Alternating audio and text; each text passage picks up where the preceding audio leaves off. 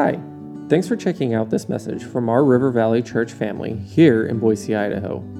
We hope that it encourages and inspires you. For more messages, be sure to check out our other podcasts. For more content from River Valley, go to our website, rivervalleyboise.com. Enjoy this message. Good morning. Oh, that was good. We're ready. We're ready here this morning. It's good to be with you guys this morning. My name is Zach. I am one of the staff members here at River Valley Church. If you are new, we are so glad you are here. I see some new faces. We won't embarrass you, make you raise your hand, but just know you're welcomed and you're loved. And we are excited to jump into the Word of God this morning and continue our worship by letting His Word wash over us. As you can see, we're in a series on thankfulness, and I love that question there. What are you thankful for? That's the question we get to Thanksgiving on, and our family's all around the turkey, and everyone's going, let's eat, and we ask that question, right? Anyone do that at their house? Anyone? Right? And then you always get to that person who's like, well, I don't know, and you're like, wait, you had 10 people to think what you're thankful for, and you didn't say it. So I'm going to tell you what I'm thankful for on the spot, okay? Yesterday, we had some family and friends over, and my wife, as many of you know, is pregnant with our baby, and we were just getting to hear what gender it was. And you guys who weren't there want to know if we're having a boy or a girl? All right, how many think we're having a boy? How many think we're having a girl? Well, you're wrong. We're having a boy. So we're having another baby boy. That is what I am thankful for this morning. But what we're going to talk about right now, as we talk about thankfulness and gratitude, is that sometimes, even in the happiest of moments, doubt and fear can overcome and hinder and challenge that attitude of gratefulness and thankfulness. Amen? It's challenging. So I'd encourage you, if you haven't listened last week, Pastor Larry gave a powerful word to kick this series off. I'd encourage you to go back and listen.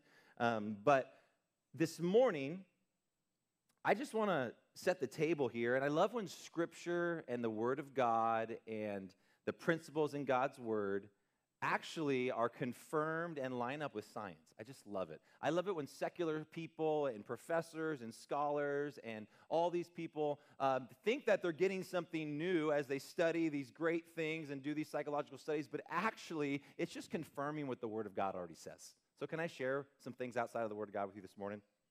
Okay, here's the definition of gratitude. This is from Merriam-Webster's dictionary. The quality of being thankful is readiness to show appreciation for and to return kindness. That's gratitude. That's thankfulness. Here's a scholar that some of you may know, Cicero, 65 BCE. This is what he said about gratitude and thankfulness. Gratitude is not only the greatest of virtues, but the parent of all other virtues. Think about that. Weird, huh? 65 BCE. That was a long time ago. None of us were born then. And here he is, this great scholar of time, the person that everyone looked to, saying, hey, you have to have gratitude. He was not a follower of God. He was not a follower of Yahweh. And here he's saying gratitude leads to every other kind of virtue and good character that we have. Interesting. There was a study done by UC Berkeley, all right? Professors in the UC system, if you're from California, they're very, they love their studies. They love their clinical psychological studies, and this is what it came out. It's a secular study, a non-Christian study by a large group at UC Berkeley, and it said this, that regular gratitude is so important because of these things. Gratitude increases our quality of sleep by 25%. Is that crazy? That's crazy. It says that a 5-minute daily gratitude journal, if you were to take 5 minutes a day and write some things you were grateful for, increases your overall long-term well-being by 20%. Crazy. Here's one at the workplace. Anyone have a job out there? Anyone? Okay. Anyone like your boss out there? Not so many. Receiving a thank you or a note of gratitude from your boss boosts your productivity by 50%. 50%. And here's one that shocked me. Only 52% of women and 44% of men would say that they are a grateful person. Over half of the world would say they aren't a grateful person. And can I tell you something? If I'm fully honest with you, I'm probably in that 50% that isn't always grateful. And if we're honest with ourselves, maybe you are too. there with me. But as I said, I love it when secular studies and professors in science confirms God's word. Over 250 times in God's word, there are specific passages on how to be grateful. Directions and instructions for us to war against ungratefulness and to be grateful. 250 times. Do you think it was important to the Lord? I want you to turn with me to Romans chapter 1. I want to read one of those times. We won't go over all 250 today. We'll just do like 100 or 200. But in Romans chapter 1, this is what Paul says to the Roman church. And I think it sets the tone and the overall, it captures the overall arc of Scripture that we want to dive into today. It says this: they know the truth about God because he has made it obvious to them. For ever since the world was created, people have seen the earth, they have seen the sky through everything God made. They can clearly see his invisible qualities, his eternal power, and his divine nature.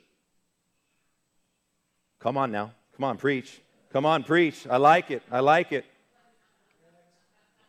They have no excuse for not knowing God. Yes, they knew God, but they chose not to worship him as God or to give him thanks. And they began to think up foolish ideas of what God was like, and as a result, their minds became dark and confused. And here's the part that I want you to focus on this morning, church. They traded the truth about God and his goodness and his promises, and they traded it for a lie. Heavenly Father, we're here this morning because we know that we need to be changed and transformed by your word. Lord, I am not a naturally grateful person. I'm often moved and swayed by the circumstances in which I live, Lord. And this morning, God, I pray you'd sow a word so deep in my heart that I would not exchange the truth of your goodness and who you are for the lies and the schemes of the evil one.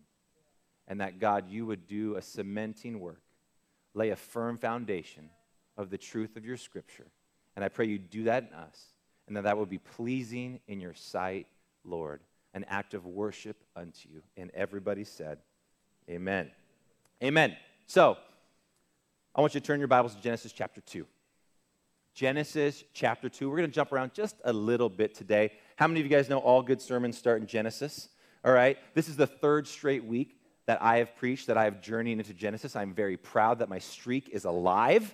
Okay. I will try to continue to do that because I just love Genesis. Genesis chapter 2 is where we're going to be. We're going to read a very popular historical account of the creation of the earth. But before we do that, I want to read you a quote by St. Ignatius. Now, you have to do a lot of cool things to become a saint. I'm not quite there yet. Maybe you are, but I'm not. But St. Ignatius lived in the 1500s. So we read a quote from Cicero in 65 BC. We read some scripture from Paul, which was around 30 AD. And then this is a quote from St. Ignatius in the 1500s. He actually formed the Jesuit church, which is, you know, if you're a church history buff, it's pretty impressive, and it was an amazing feat. But he said this: ingratitude is the cause and origin of all evils and sin. Let me say that again. Ingratitude is the cause, beginning, and origin of all evils and sin. And as we walk through Scripture this morning, I want you kind of to see the schemes of the evil one. How many of you know that we do not fight against flesh and blood, but we fight against principalities and powers, and there is an alive and active warfare for our minds? We've been talking a lot about repentance. What does repentance mean? It means, the Greek there is metanoia. It means to change the way that we think about the way that we think. We are not naturally grateful people. All right? And we have to war against that ungratefulness, because I very much believe, like St. Ignatius, that the beginning of sin, the beginning of going down a path that leads to fear and shame and all those things is ungratefulness. Okay? So Genesis chapter 2, go there with me. Verse 9, Adam and Eve are there. You guys know a little bit about them. It says this: the Lord God made all, verse 9, the Lord God made all sorts of trees grow up from the ground, trees that were beautiful and that produced delicious fruit. I want you to think of your favorite fruit right now or your favorite food, okay? Just imagine them growing on trees. In fact, it even says this in verse 12. I'm not going to read it, but it says that there were rivers that were lined with gold and precious stones. This is where Adam and Eve lived. They walked with God. They were in harmony with all animals. It was a beautiful place, this paradise garden of Eden. They had everything they need and more. And yet, there was one thing that they thought they wanted. And we have to notice the origin of sin in Genesis chapter. Go to chapter 3, verse 2. It says this. This is as the serpent went up to Eve and said, "Are you sure God loves you?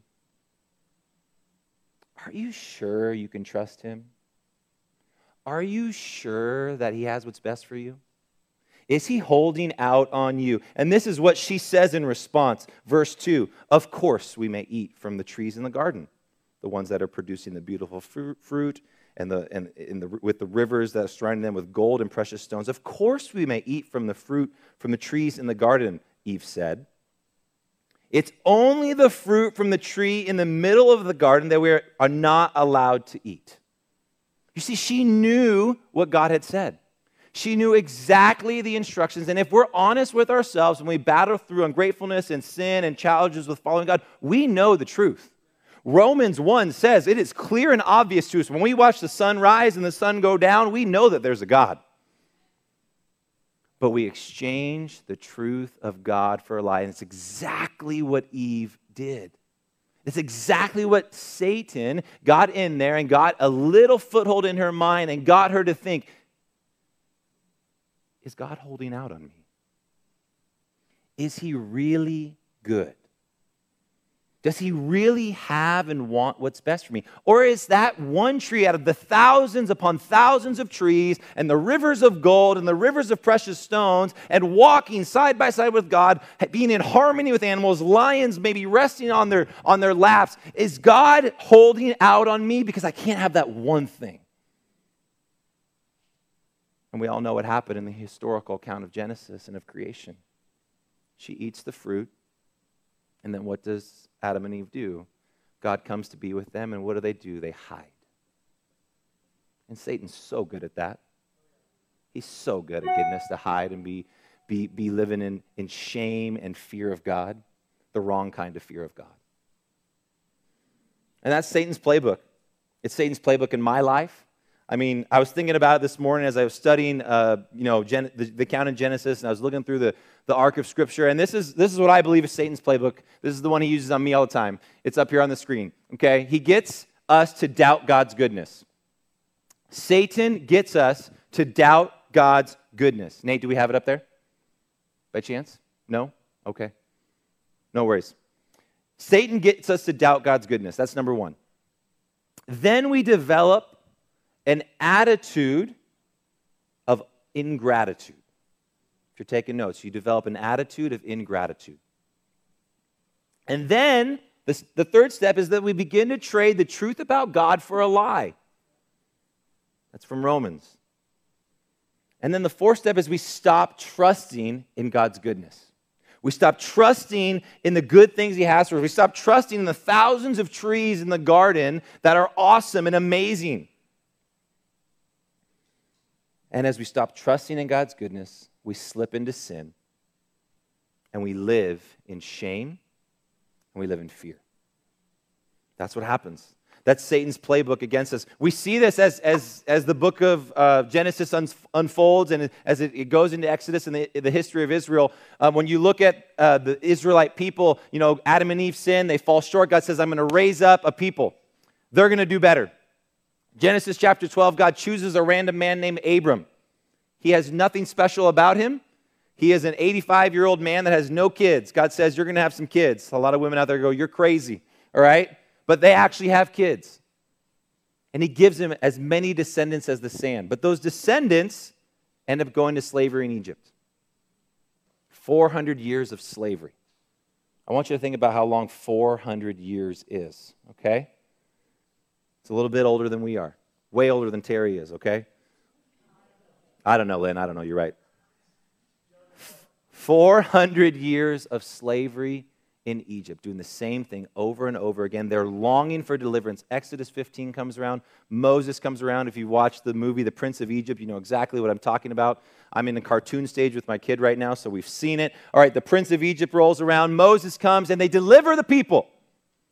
They're getting out of slavery 400 years. You guys think your job is hard after a couple weeks or about a year or two, and you want to get a deliverance from your boss? 400 years.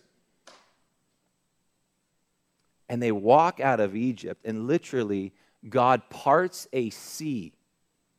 And there are walls of water on each side of them. And you can actually go and look where they actually walked across. The geography is amazing. And there's this little sliver through the Red Sea that they walk, and there's cliffs on each side. And they walk across on dry land. Imagine that. I know we can't picture it. We can't understand that the mighty miracle that would be. But imagine that God did something so amazing in your life that he parts a Red Sea. They walk through on dry land, and literally one chapter after walking through on dry land, they begin to question God's goodness. I know we'd never do that, right? I know God's never parted a Red Sea in my life or your life, and then literally the next day we begin to question God's goodness. But let's make fun of the people of Israel, because we'd never do that. Exodus 16, verse 3. This is literally one chapter after they walk through. This is what they say. If only the Lord had killed us back in Egypt. 400 years of slavery, walking through a Red Sea, hundreds of feet high. And this is what they say. Go to Numbers 14. Numbers 14. This is a recount of the same sequence in Numbers. It says, if only we had died in Egypt. Let's choose a new leader and go back there. How many of us do that? Come on, be honest with ourselves. This is what I do. God parts a Red Sea in my life. And not only do I not trust his goodness, not only do I begin to question whether and doubt how good he is, and I develop an attitude of ingratitude, and then I go back and I trade the truth of God for a lie, but then I want to go back to the circumstances that God just led me through. I want to go back through the Red Sea and go back into slavery and my sin. And this is what the people of Israel wanted to do. 400 years of slavery. They walk through the Red Sea. They see these miracles happen, and they go, you know what? God can't be good. God can't be for me. Well, that generation got it wrong, but I know the next generation of Israelites would get it right? 400 years go by. 400 years go by. Go to 1 Samuel chapter 8. You're following along. 1 Samuel chapter 8. 1 Samuel chapter 8, they have now come through. That generation that was doubting has gone away. They have walked into the promised land. They have a land flowing with milk and honey. They are in the perfect geographical spot to thrive. God is blessing them. They are conquering all their enemies. They are driving out all the people that God told them to drive out. And they're cemented in the promised land. Life's good. But you know what? They didn't have that one thing. You know what they wanted? They wanted to be like the other nations.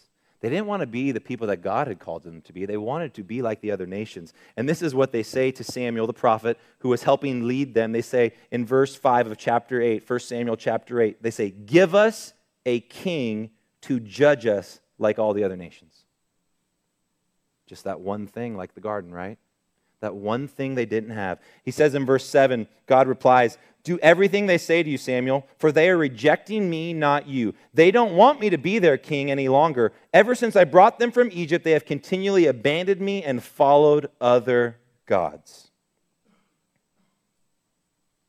I'm sure glad I don't do this. I'm sure glad we don't do this, huh? And again, Satan's playbook from the Garden of Eden is played out. They doubt God's goodness. They develop ingratitude. They trade the truth of God for a lie. They stop trusting God, and they live in shame and fear for the next 300 or 400 years until they're carried away into captivity because of their sin.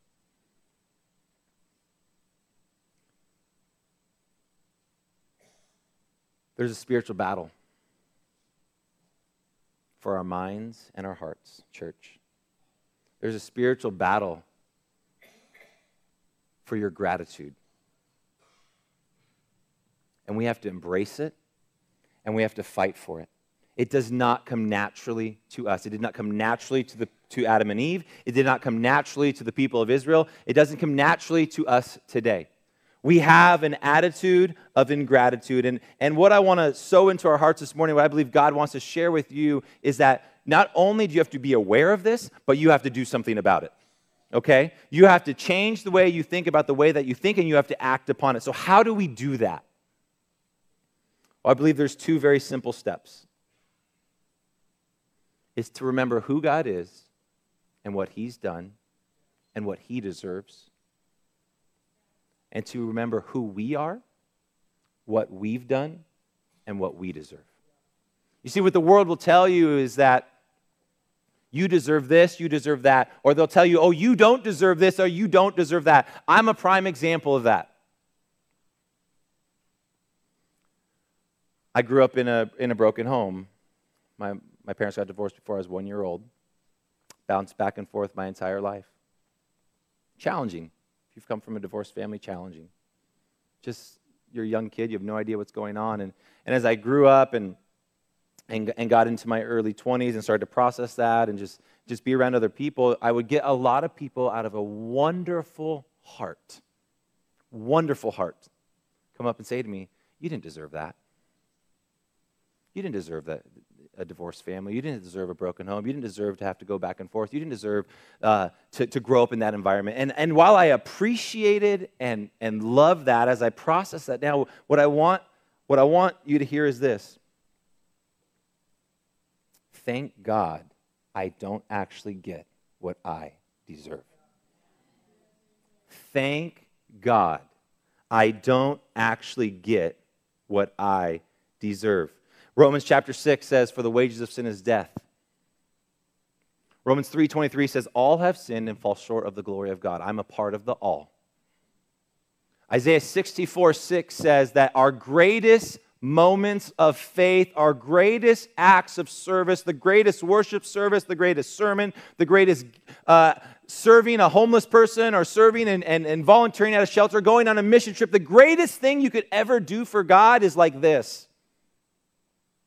It's a filthy rag in His presence. That seems very harsh. But compared to the righteousness and the goodness and the awesomeness of God, the greatest thing we could ever do with our life is nothing in comparison to how good He is. If I truly got what I deserved, if you truly got what you deserved, everyone take a big deep breath. Let it out. That wouldn't be possible. It's simple, right? This is nothing revolutionary. You've heard this before, huh? I've heard it before. But if we truly got what we deserve, that breath wouldn't be possible. You see, Ephesians chapter 1, Paul again just makes it so simple. Ephesians chapter 1, verse 7, he says, He is so rich in kindness and grace that He purchased our freedom with the blood of His Son and forgave our sins.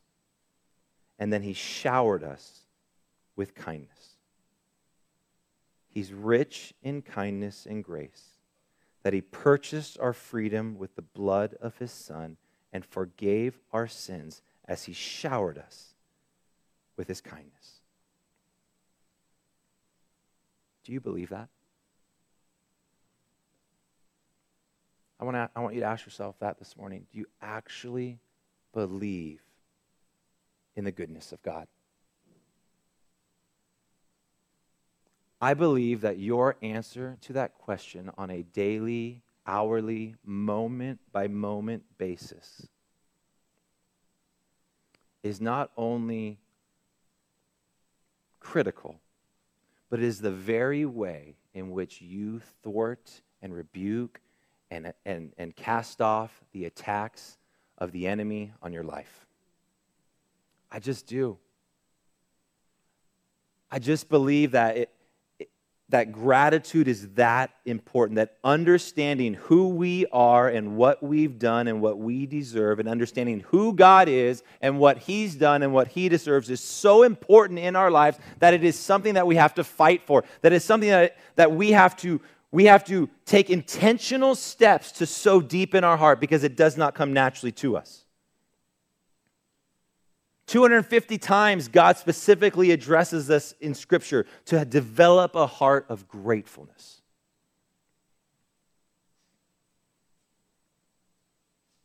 It doesn't come easy. It doesn't come naturally. Because I know the very real reality of our lives makes us ask, but how can God be good? How can I trust Him? How can I have confidence in Him if? And each of you out there right now, you have an if. Come on now. You have an if. You have a circumstance that is staring you right in the face. You have a thought process that you're going through on a daily basis, that you're wrestling with on a daily basis. You are asking yourself, how can God really be good if? How can God be good if there's divorce? How can God be good if there's suffering? How can God be good if I lost my job? How can God be good if my boss is making my workplace challenging? How can God be good if my relationship with my sister is fractured? How can God be good if my dad has cancer? How can God be good if? What's your if? And it's a fair question. And it's a question you should ask. It's a question that God is not afraid of. Can I tell you that this morning? He's not afraid of that question. It's a question that is so big and so ginormous that it is the number one reason people walk away from Jesus. Did you know that? You are not alone in asking the question. But I want you to know there's an answer that's bigger than the question. And this is the answer. 1 John 4:9. Turn there with me. It says, God showed how much He loved us by sending His one and only Son into the world so that we might have eternal life through Jesus' brutally gruesome death. This is real love. Not that we loved God, but that He loved us and sent His Son as a sacrifice to take away our sins. As the worship band comes back up and as we get ready to close, I think one of the greatest schemes of the devil as he gets us to live in doubt and live in fear, as he gets us to question the goodness of God, as he gets us to doubt the thousands of trees that God has put for us in the garden and focus on the one thing we don't have, as he gets us to doubt that God just parted Red Seas in our life. One of the greatest schemes and attacks of the devil is to make us apathetic to the work of the cross. If you're like me, you grew up in church your whole life, maybe, some of you here, and you've heard the story of what Jesus did for you so many times that we lose the sanctity, we lose the appreciation, we lose the awe and the wonder of what Jesus did on the cross. I'm a living example of that. The devil gets us to stop thinking about that and start focusing on the one tree, the one thing that we don't have.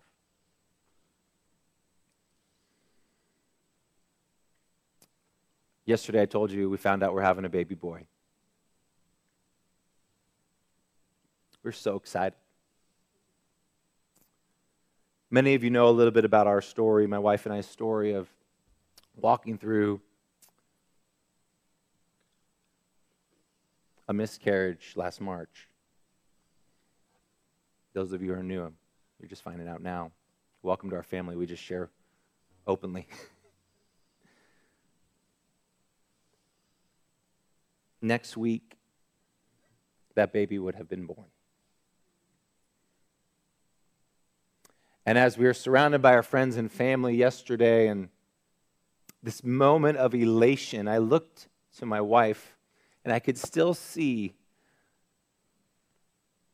and she could see in me, the semblance of a little bit of fear and a little bit of anxiousness and a real question before us as we process through that loss, even in the moment of joy of finding out that we're going to have a baby boy, going, oh. All right, Lord. Are you good? Can I trust you? Are you good? Can I trust you? Are you sure you're good, God? We can't walk through another one of these. Can I trust you?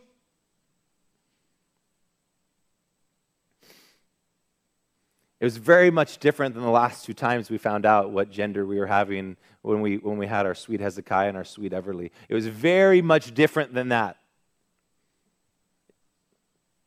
God, are you good? Can I trust you? Because God, this baby now isn't just an it. It has a gender. It's a boy. It has a name. I'm not going to share the name with you. We'll save that. But it has a name. It's real. God, are you good? And can I trust you? And if I'm really honest with you, if that's okay, I wrestled with that this morning. Yeah. If I'm really honest with you, I went to my seat in worship because I was wrestling with that this morning. God, I need this baby to be born. I need it to be healthy. Are you good, and can I trust you? And church, I wish I could tell you that in the circumstance you're in, whatever that prayer you have to God, whatever that if is to you before God, I wish that I could tell you that it's going to work out. I wish I could tell you the miracle was going to come and there would be no more cancer, your job would be fixed, the relationship with your mom and dad or your sister or your brother would be fixed, that this person wouldn't walk through their suffering and their sickness. I wish I could tell you it would work out today. And I wish I could look at my wife, and I can't even look over there because I'll break down. I wish I could look at my wife and say, baby, it's going to be okay. But I don't know that. But what I can do is I can look over at my wife and my son, and I can look at myself and I can say, I don't know what's going to happen with my if, but I can look back and I can see Jesus on that cross.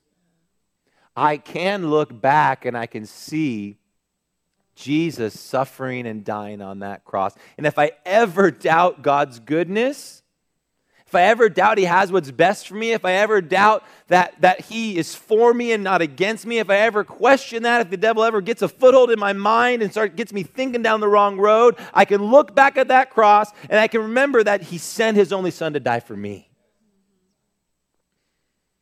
That's the weapon against the devil. That's the weapon against ingratitude. So as the worship band begins to play, I just would encourage you this morning as they play this song, I just want you to do some business with God. In your life, I know there is an if. There has to be. You see, Jesus promised in John 16, He said, in this world you will have trouble. He promised you that. It's not a promise we like to tattoo on our arms or write on a coffee mug. He said, in this world you will have trouble. There will be suffering. There will be pain. You can look at my life and you can look at what I did. If they persecuted me, they're going to persecute you. If the devil came after me, he's going to come after you. But He also said, take heart. Take heart, church. Take heart, Zach.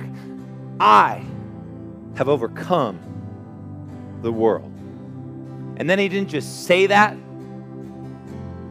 It wasn't just words, empty words and empty promises. He went to a cross on our behalf, and he took every sin, all our shame, all our fear, all our guilt, all our lack of faithfulness, every time that we chose the one tree instead of the 1,000, every time we walked through the Red Sea, God parted and did a miracle in our life, and we turned around and were ungrateful. Every time we did that, he took all of that and he nailed it to a cross.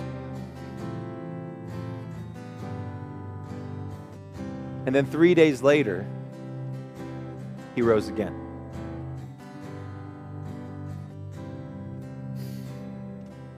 Do we trust him? Can you trust him? Is he good? I just want you to close your eyes and bow your heads. And again, I really encourage you to just process through that question. And you might be in a really tough place where the answer is no. And that's okay. You might be on the other side of it where the answer is definitively yes. Wherever you are, I believe God wants to inch you closer to trusting him this morning, that God wants to remind you that even in your lack of trust, he loves you. He's not upset with you. He's not angry with you. He wants to shower his kindness and love upon you.